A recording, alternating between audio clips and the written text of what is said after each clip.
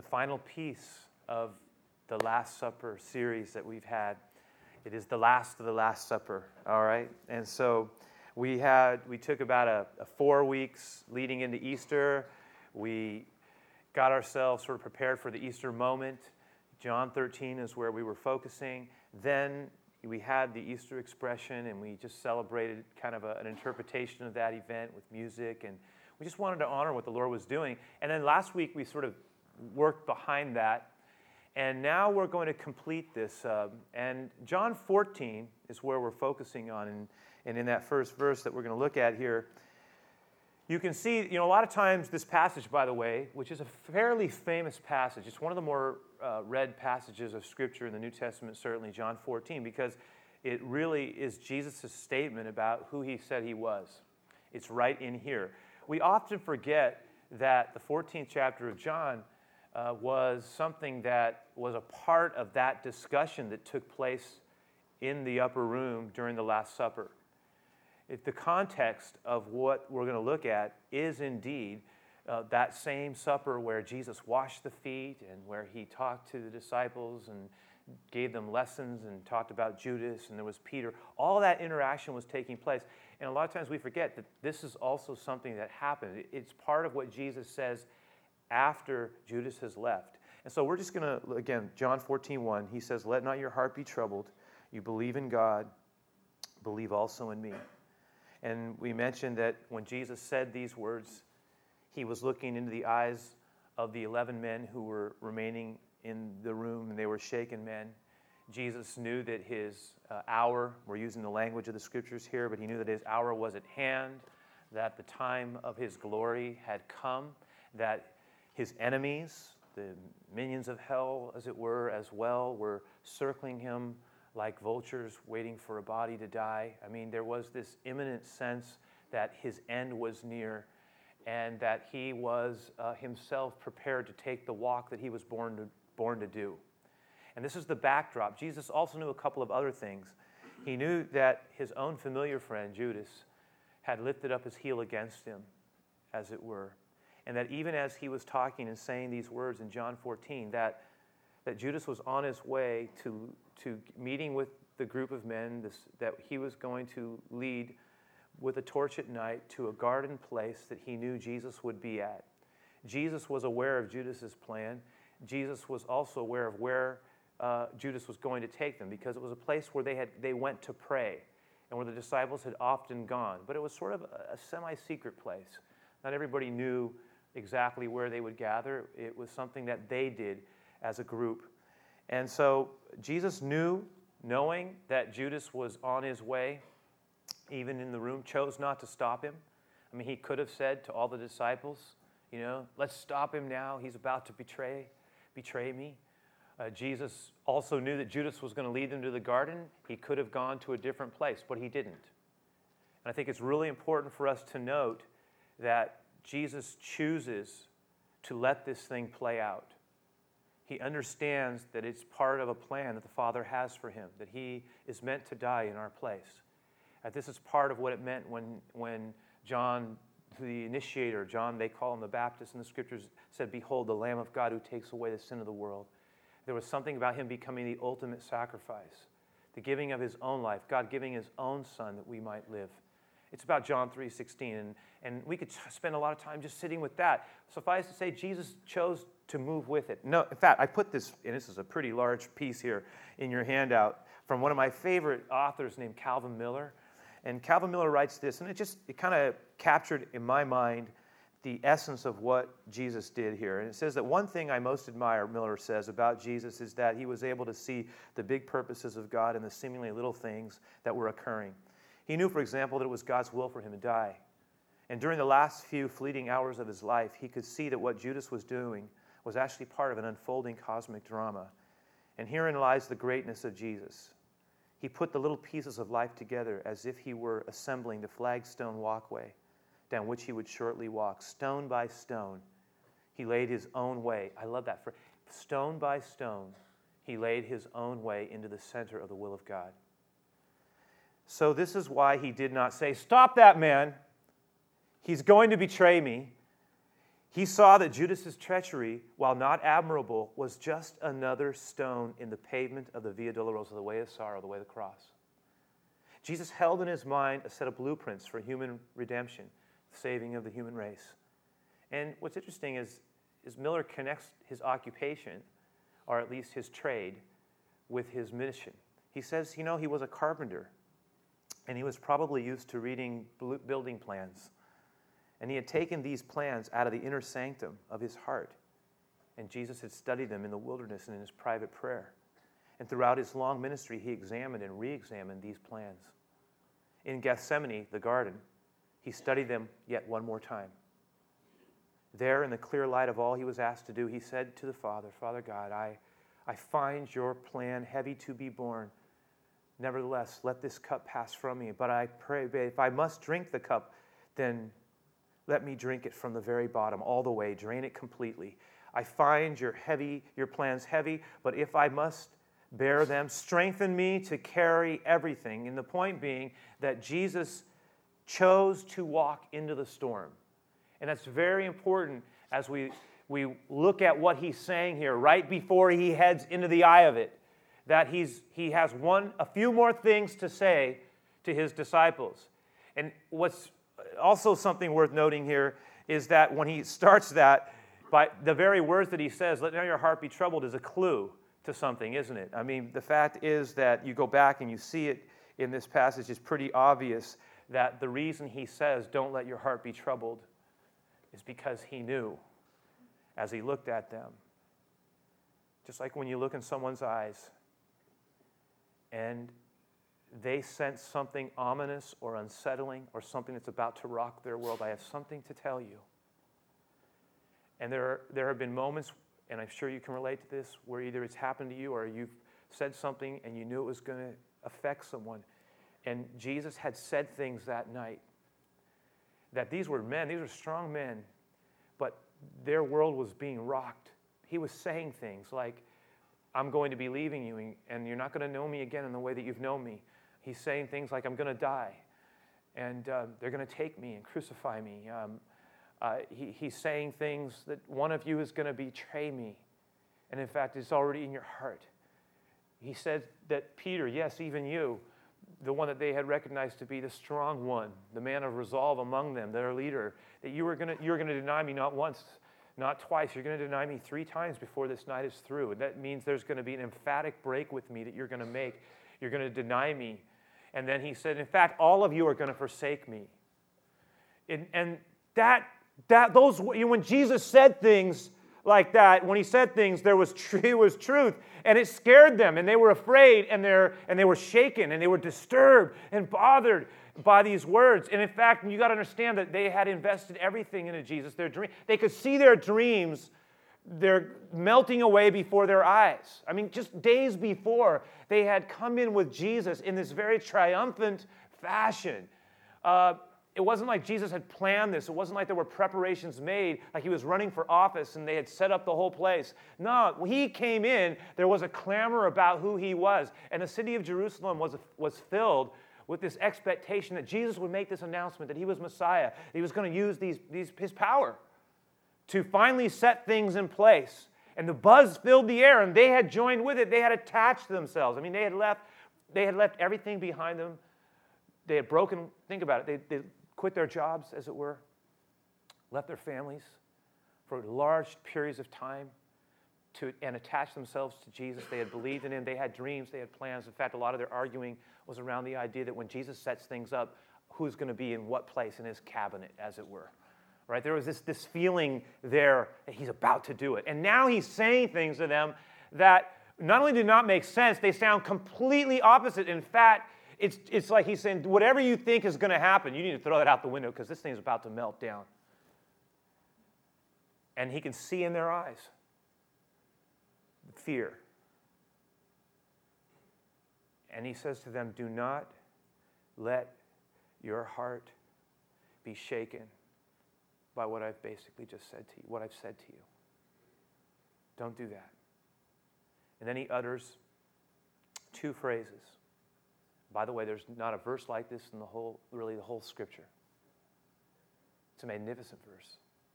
he says, one, let not your heart be troubled. You believe in God. Believe also in me. One, a declaration, one, an invitation. I was thinking about this phrase, you believe in God. And because I see two things there. I see the Lord saying, one, believe in God. And that's a word for all of us still today. Don't ever think for a moment, Jesus says, that we're just here by accident. That life is devoid of meaning. That Jesus taught us that there is not only a God, but that God is active and cares. And Jesus said that you're not simply basically a cosmic accident, a tragedy that has no real meaning. He says, believe in God.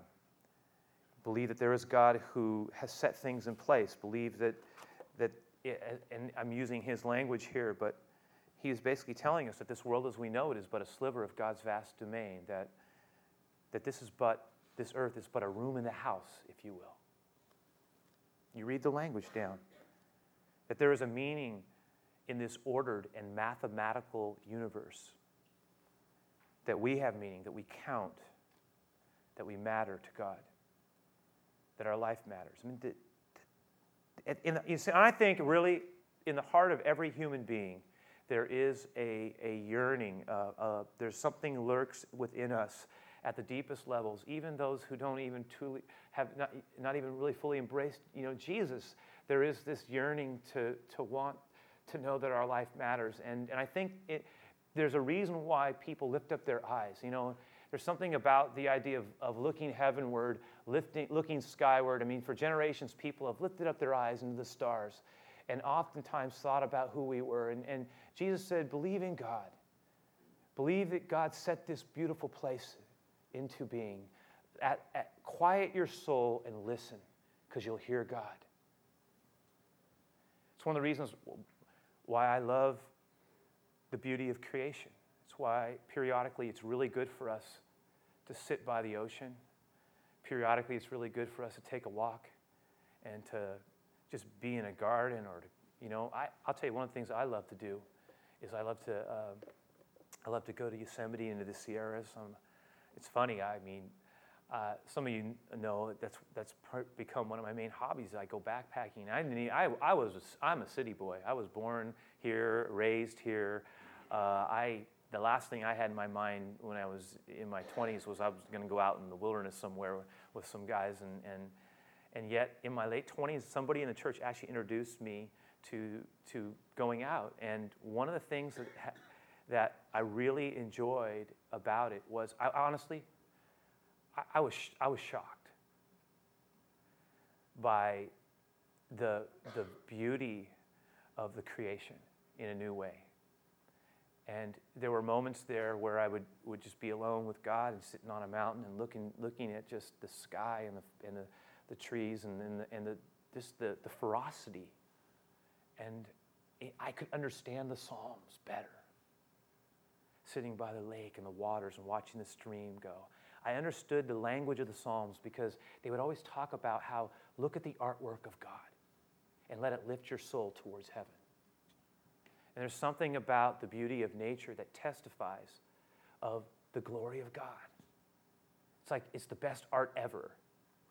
And we were put here to enjoy it. But you know what? Not just to enjoy it, but to let it open up our soul to God. You think about it when you walk through a garden, or a lot of times when you're just sitting around some place that's beautiful, and I know insects are there and all that stuff is there, but still, I think we're drawn in those places.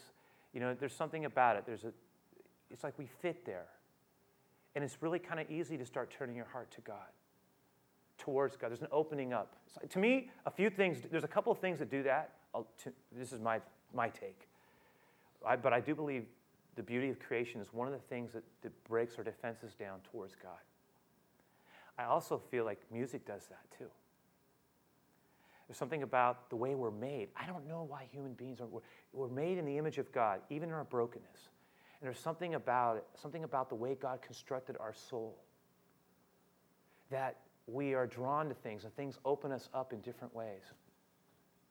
And so I was thinking, anyway, the reason I was saying that is because I periodically will go up in the mountains, and I'll tell people, And as they roll their eyes at me, I'm going to hike till I'm 70, I say to them.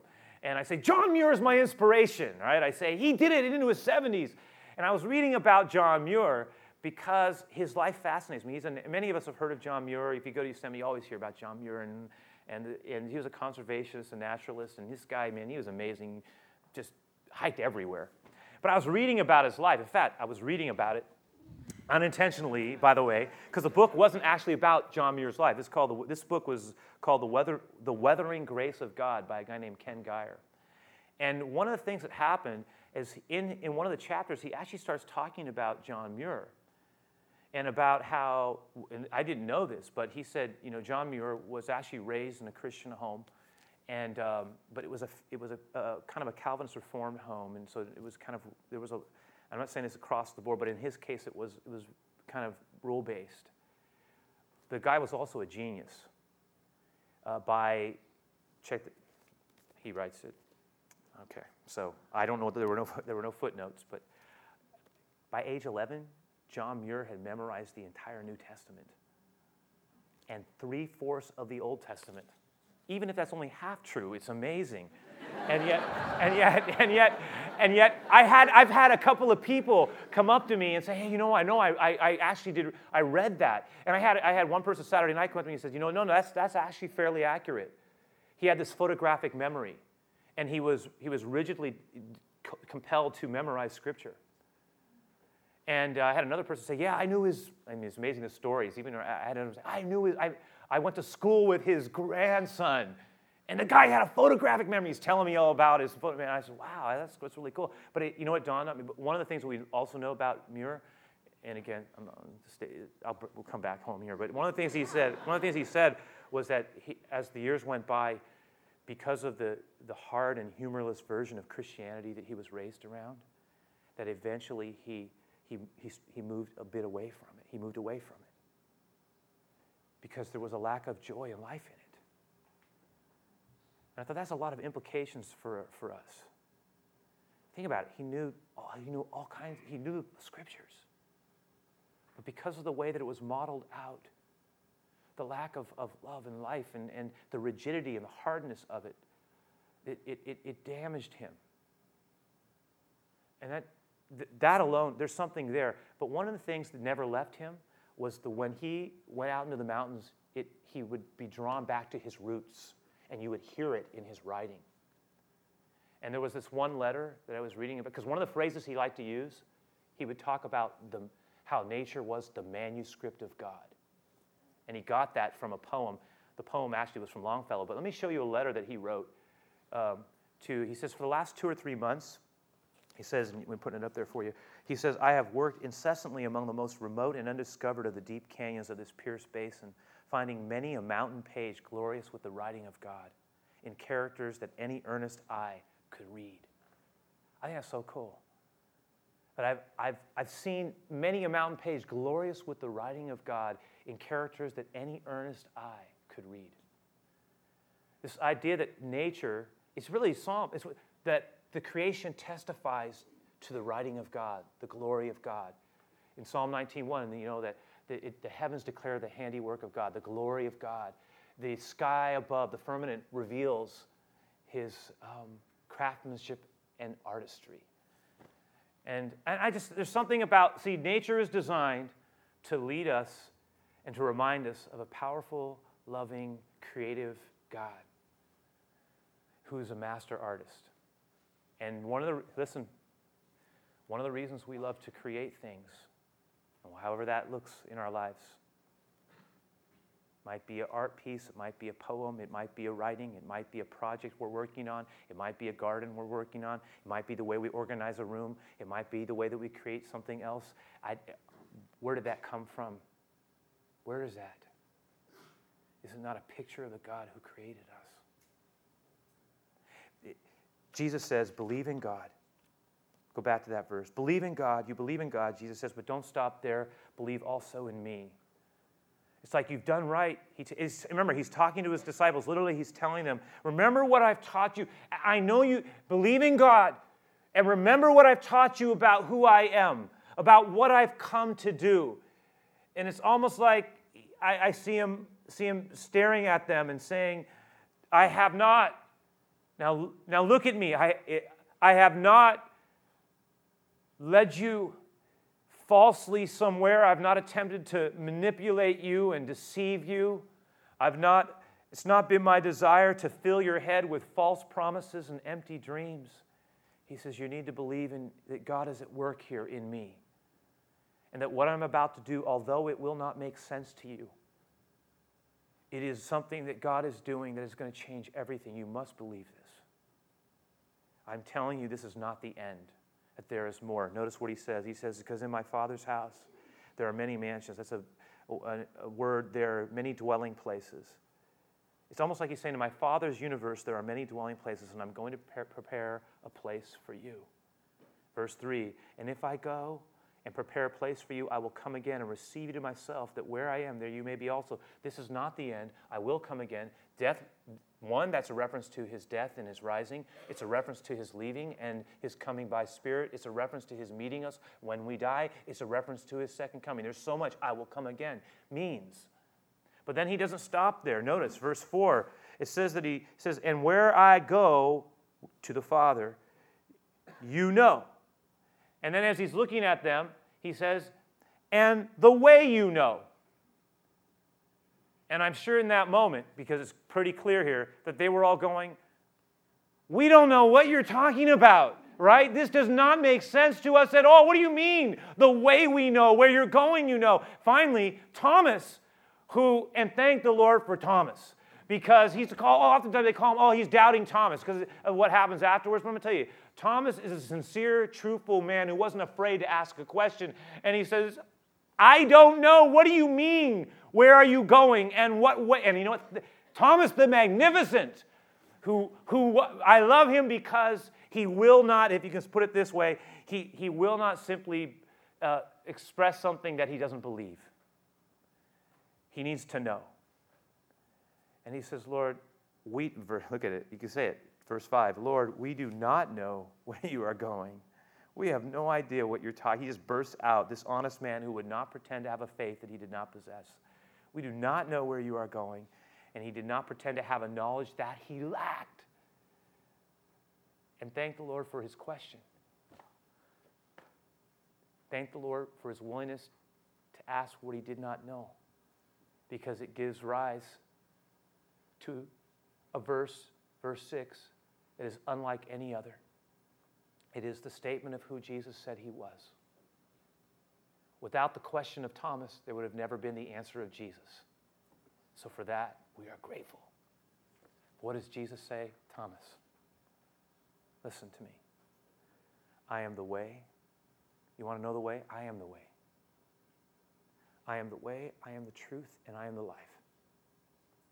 Not a way, not a truth, not a life. And if you really want to know the Father God, if you want to come to God, you cannot. Jesus, look, listen. He says, and no man can come to the Father. You cannot come to God except through me. And listen, Jesus says that without apology or qualification. He just lays this out there for us to either receive or reject. Now, I can tell you that everything depends on how we answer what he says he was. Are we willing to embrace it? I have embraced it. I have embraced who he said he was. I have come to believe that he is the Christ, the Son of the living God. That he is indeed the resurrection and the life. That death could not hold him, and because he lives, we can live as well. I want to suggest something, that part of let not your heart be troubled can only happen if we are willing to understand that he is who he says he was. So I'll close it in this way, and we'll call this our closing thoughts. That in the first sense, and I'll just quickly refer to this one, that our natural world is, as Longfellow put it, not Shakespeare, which is in the notes, but Longfellow wrote that, as he put it, really is the manuscript of God, a testimony to God's handiwork and artistry, and it's not intended to be worshipped, but to be loved and appreciated and cared for. The creation is designed, listen, to draw us to the Creator.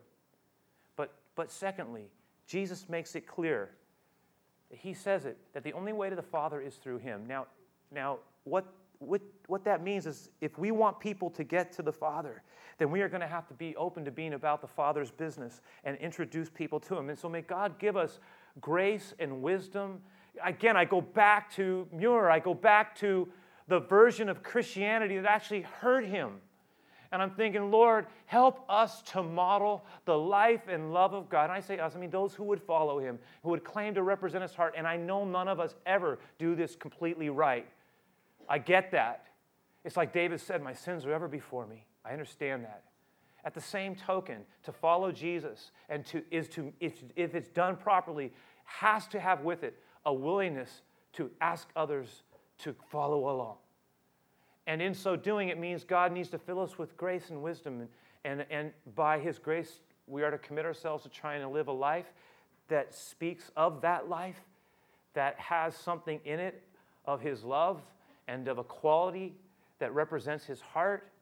In other words, it can't just be something we spout off or even memorize. It has to be something that flows out of our heart, that's genuine, and people know. People know when it's real. They can feel it. And God cares about us being authentic. That's what I love about, one of the things I love about Thomas here is that there was an authenticity. He didn't know, so he asked. And because he asked, we get the blessing of an answer that would have never come if someone wasn't willing to say, I don't understand. That honesty that brings credibility. We don't have the answers to everything, but we can say, come and follow me as I follow him. He's real. And you know what? And lastly, I'll put it this way, that as followers of Jesus, I think what this is reminding us is that we are to vibrantly embrace the gift of life. And I mean vibrantly, because it's not the end. Jesus says, don't ever think this is all there is. Don't ever be limited by purely an earthbound perception of reality. Don't ever do that. Look at me, he says. Listen to me. I am going. This is not the end. It is not simply about a life coming to an end. It's about a life that is going beyond this life. It's about something that is yet to be. You must understand, I am not selling you a pipe dream. Do not allow yourselves to be troubled by what you cannot understand. He's saying to them, get your eyes off of an earthbound perception and lift it up and see it. See that God is on the move, that God is real. And you know why that matters? Because if God is saying what he did is actually what is reality, then because Jesus lives, it means we live. And that means this life actually means a whole lot. Because if this is all there is, then what's the point of it all? And I get that from people. And I go, I'm with you. And I'm not even going to imagine. Because I see a whole lot of stuff out there that breaks my heart, and I don't see it getting any better. But I see Jesus saying, don't ever lose your heart. Remember this. Live this life well for me between the now and the then, but don't ever forget that there is something more. Don't ever forget that there is something more. And I think none of us really know, and I love life. I'm thankful for the gift of life. I know that someday all of us will have that final box in our life. Remember the calendar? One of those days marks the beginning, and one of those days will mark the end. And there won't be another one for us. Between now and then, wherever it is, and I don't know it, we have a life to live as one who is following one who said, death is not the end. Follow me. That's you know what that means? We are to contend for things in our life. Because we're going somewhere, growth matters, love matters, life matters, commitment matters, how we treat people matters, how we're listening for God, how we're working through things, how we're getting better. We're on a journey. It's not an end game. It's a beginning of something even yet to. There are chapters yet to be written. Believe in God, believe also in me. That's what Jesus said. And Lord, I thank you for this. I thank you for the great hope that we are anchored in. And even now, Lord, as we bring this to a point of closure, as we are sitting with this series and this passage of Scripture, this great, amazing testimony, Lord, we're thinking about what it means to believe in God and how this world of ours testifies. Really, the beauty of creation testifies to your reality. And at the same time, Lord, you invite us to draw closer to you, to know you in your Son, to know you as the Son, to embrace you in your brokenness that we may embrace you in your life. And I ask, Lord, that you will continue to remind us that there is a hope that goes beyond just living out our days, that there is ultimately a day when we will move into a day without end.